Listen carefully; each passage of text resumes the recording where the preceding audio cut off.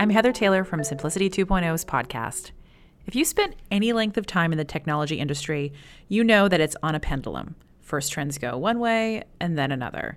One of these trends is centralization versus decentralization.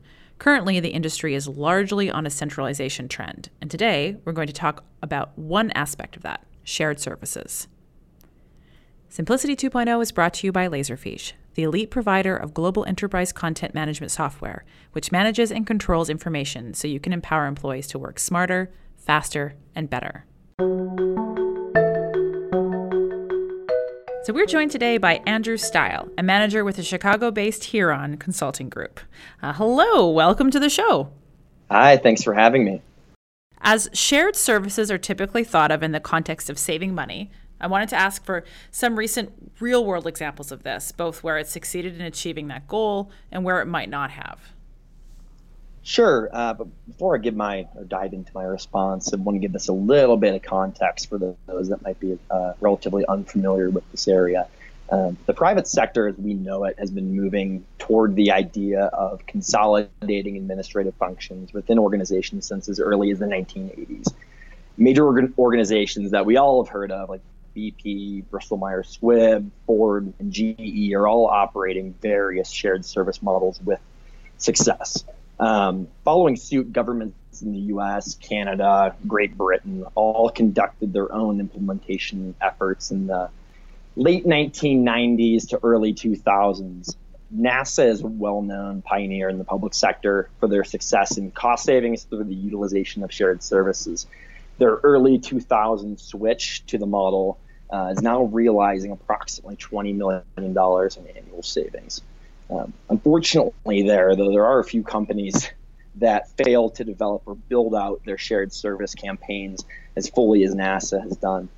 Surveys have found that roughly 1/3 of all companies who have implemented shared services are not able to generate cost savings of at least 20% or greater. And I use that 20% because that's a common benchmark that consultants use for cost savings across the areas of finance, IT, HR, or even payroll. While most of these organizations implemented shared services with cost reduction in mind, other organizations have chosen to pursue the opportunity to gain other means of efficiency beyond just cost savings. So in the U.S., the higher education industry, an area I work in almost exclusively, is rapidly exploring the concept of hopes of finding an enhanced model for supporting operational and administrative processes. The higher education climate is unique in that it often requires institutions to consider their institutional mission over margin when approaching an organizational change like shared services. So higher education's mission and overarching goals really mean that cost efficiency will not always determine operating decisions, requiring them to realize other benefits in the process of making the business case for shared services. All right. So, what are these other benefits to implementing shared services? I mean, you can see, obviously, NASA is doing good on the cost saving, which I'm sure they're a pretty amazing organization. But, what can other people look for in terms of the benefits? I would honestly say that the traditional outcomes targeted by shared services initiatives remain extremely important in today's environment. You have cost reduction, as we just talked about, efficiency, capability improvements, all of which are extremely important. However, organizations are now looking to gain more than just that, and they're looking to gain more value from their shared services operations. The ability to scale up or even down administrative operations in response to emerging or growing industry trends like decreased public funding for higher education or mergers and acquisitions, both in private and public sectors, are all characteristics our clients are increasingly looking for. Constantly, our clients are asking us similar, if not the same question, which is how do we do more with less? The solution to that is invest smarter, work more efficiently, provide decision support to staff. I would say the greatest benefits of shared services are typically broken down into 4 quadrants. The first is cost savings, which we talked about, which is traditionally done or generated through economies of scale, as well as efficiencies from standardization and the ability to leverage your institution or company's investments in technology. The next one would be enhanced service, and that's really by shifting support for these administrative or operational tasks to experts as opposed to generalists that you currently have in local units or departments, as well as constituent accountability standards, which is typically done in the shared services world via a service level agreement, which is mutually agreed upon by the constituent and then the shared service center. Then human capital is something that shouldn't be understated at all. It's, in that effort, you're consolidating your training base for all staff which are supporting specific functions. So you don't have to necessarily cross-train or train across a vast experienced training base. And then also a detailed career path is something that's extremely important and definitely an area that institutions are looking at as they develop their business case for shared services. And then finally is strategic enablement, and that's providing a platform for shifting from just transactional processing to more decision support type models, as well as the improved use of data to measure service delivery standards post implementation of a shared service model. Great. I want to kind of latch on to the stuff you were talking about around talent. So, what is that shift of mentality, that broader transformation that has to happen around how you value talent, and like what needs to take place before you attempt those shared services? That's something that is a major step, and that's almost something you should start at the beginning of your shared services journey. So human resource benefits are an area that should be explored prior to implementing a shared services organization. You should consider the total rewards package that your organization or company can potentially offer employees as it relates to other organizations or companies in your immediate vicinity. In order to attract and retain top talent to your shared services center, it's a critical step, of course, you should be able to offer the same or better benefits than what local departments within your organization or companies in your area can offer. Another opportunity with this model is really partner with your organization's HR department to create detailed new job descriptions coupled with compensation analysis for the new shared service model, so that you are making certain that you are offering a better package than what your competitors may be doing. Something I also want to touch on here briefly is that leadership must ensure that the affected staff, meaning those not transitioning to the new shared service center, have a clear understanding of the changes associated with shared services, because these initiatives can really derail when staff members don't understand the purpose of shared services initiatives or the effects that the transition will have on their jobs. Right. And so how do you use these shared services to forge the true center of excellence? So we talked about cost savings, we talked about the other benefits, the other things you have to set up. But if you really think about this on a strategic level, as you were talking about, how do you really make that the center of excellence, this thing that is a driving force forward, rather than just something else that's being implemented across the organization?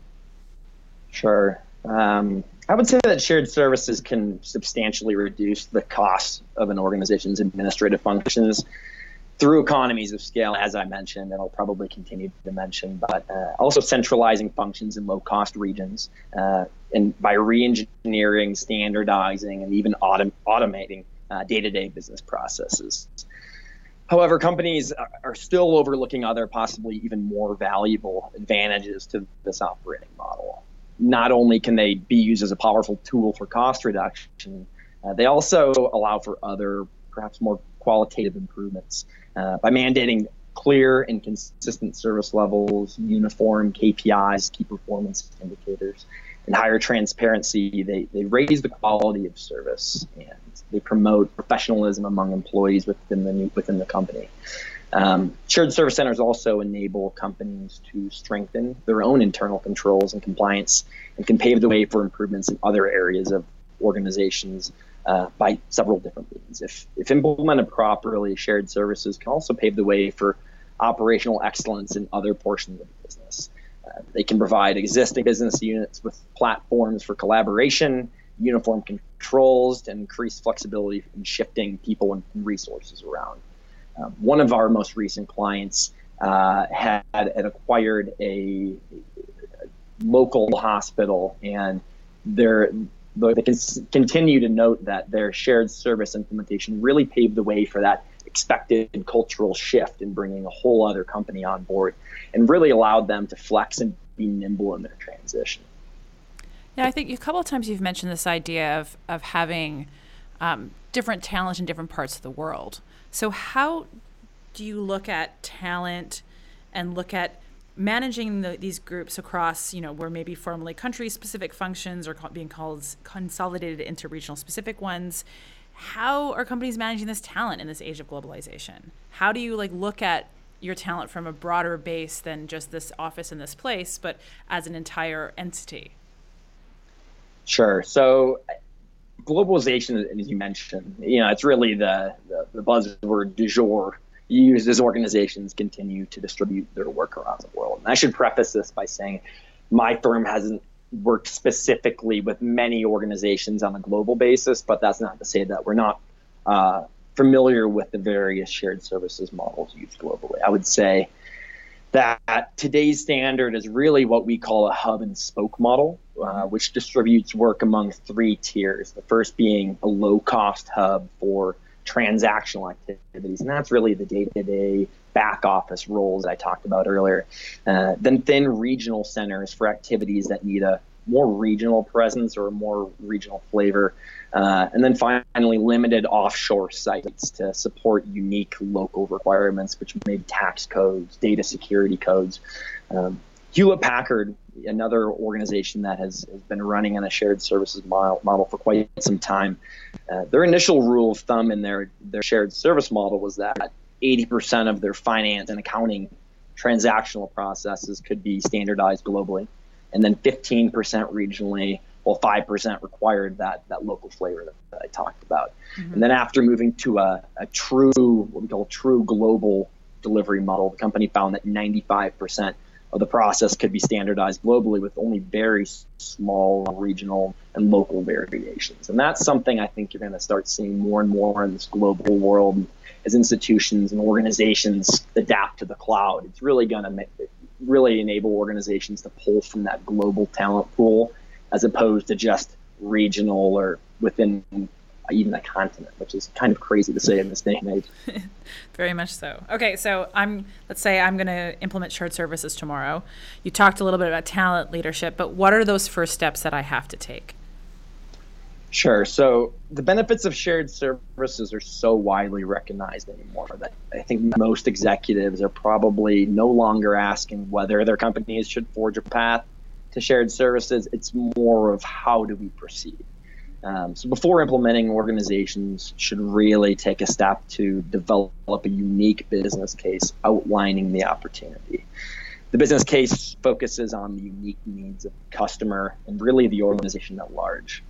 It's important to define why shared services are a good fit for your organization, not just your sector or your industry, but really think about how it will impact your day-to-day business, which elements your model will incorporate, and what results you expect to achieve.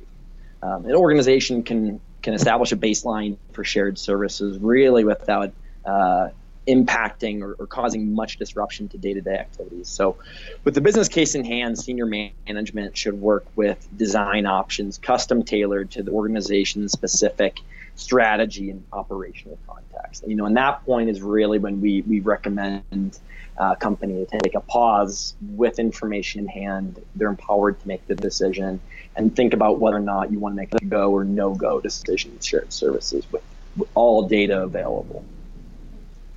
Fantastic. So I have one last question for you. And this is looking into the future. What is that future of shared services? And what should companies and IT be preparing for? It's really tough because shared services are still an evolving concept. The first generation of shared services set the scene.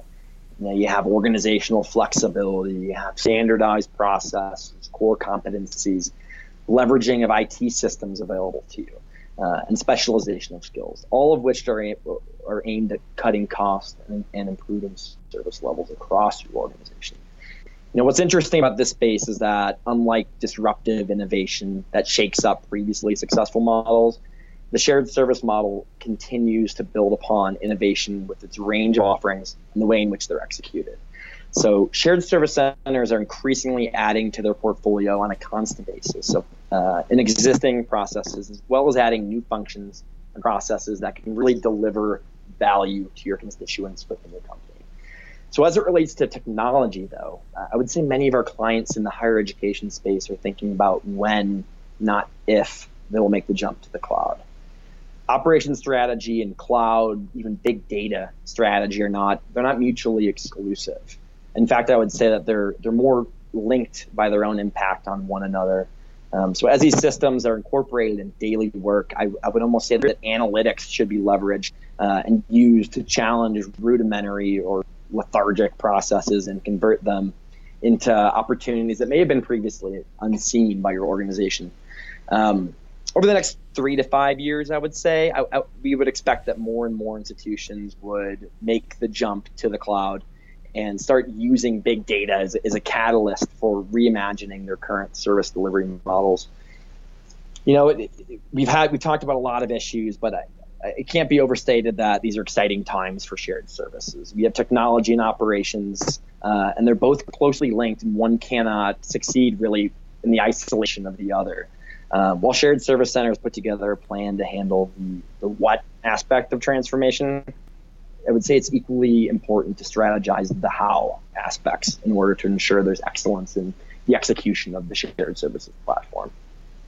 Fantastic. Well, there's lots of stuff definitely for me to go away to think about, and I'm sure everyone who's been listening, same thing. So I'd like to thank you, Andrew Stile from the Huron Consulting Group, for coming to speak to us today. Don't forget to add Simplicity 2.0 to your favorite RSS feed or iTunes. Thanks to Laserfiche for sponsoring today's episode. Learn more about Laserfiche at laserfiche.com/simplicity or follow on Twitter at Laserfiche. Until next time, this is Heather Taylor for Simplicity 2.0.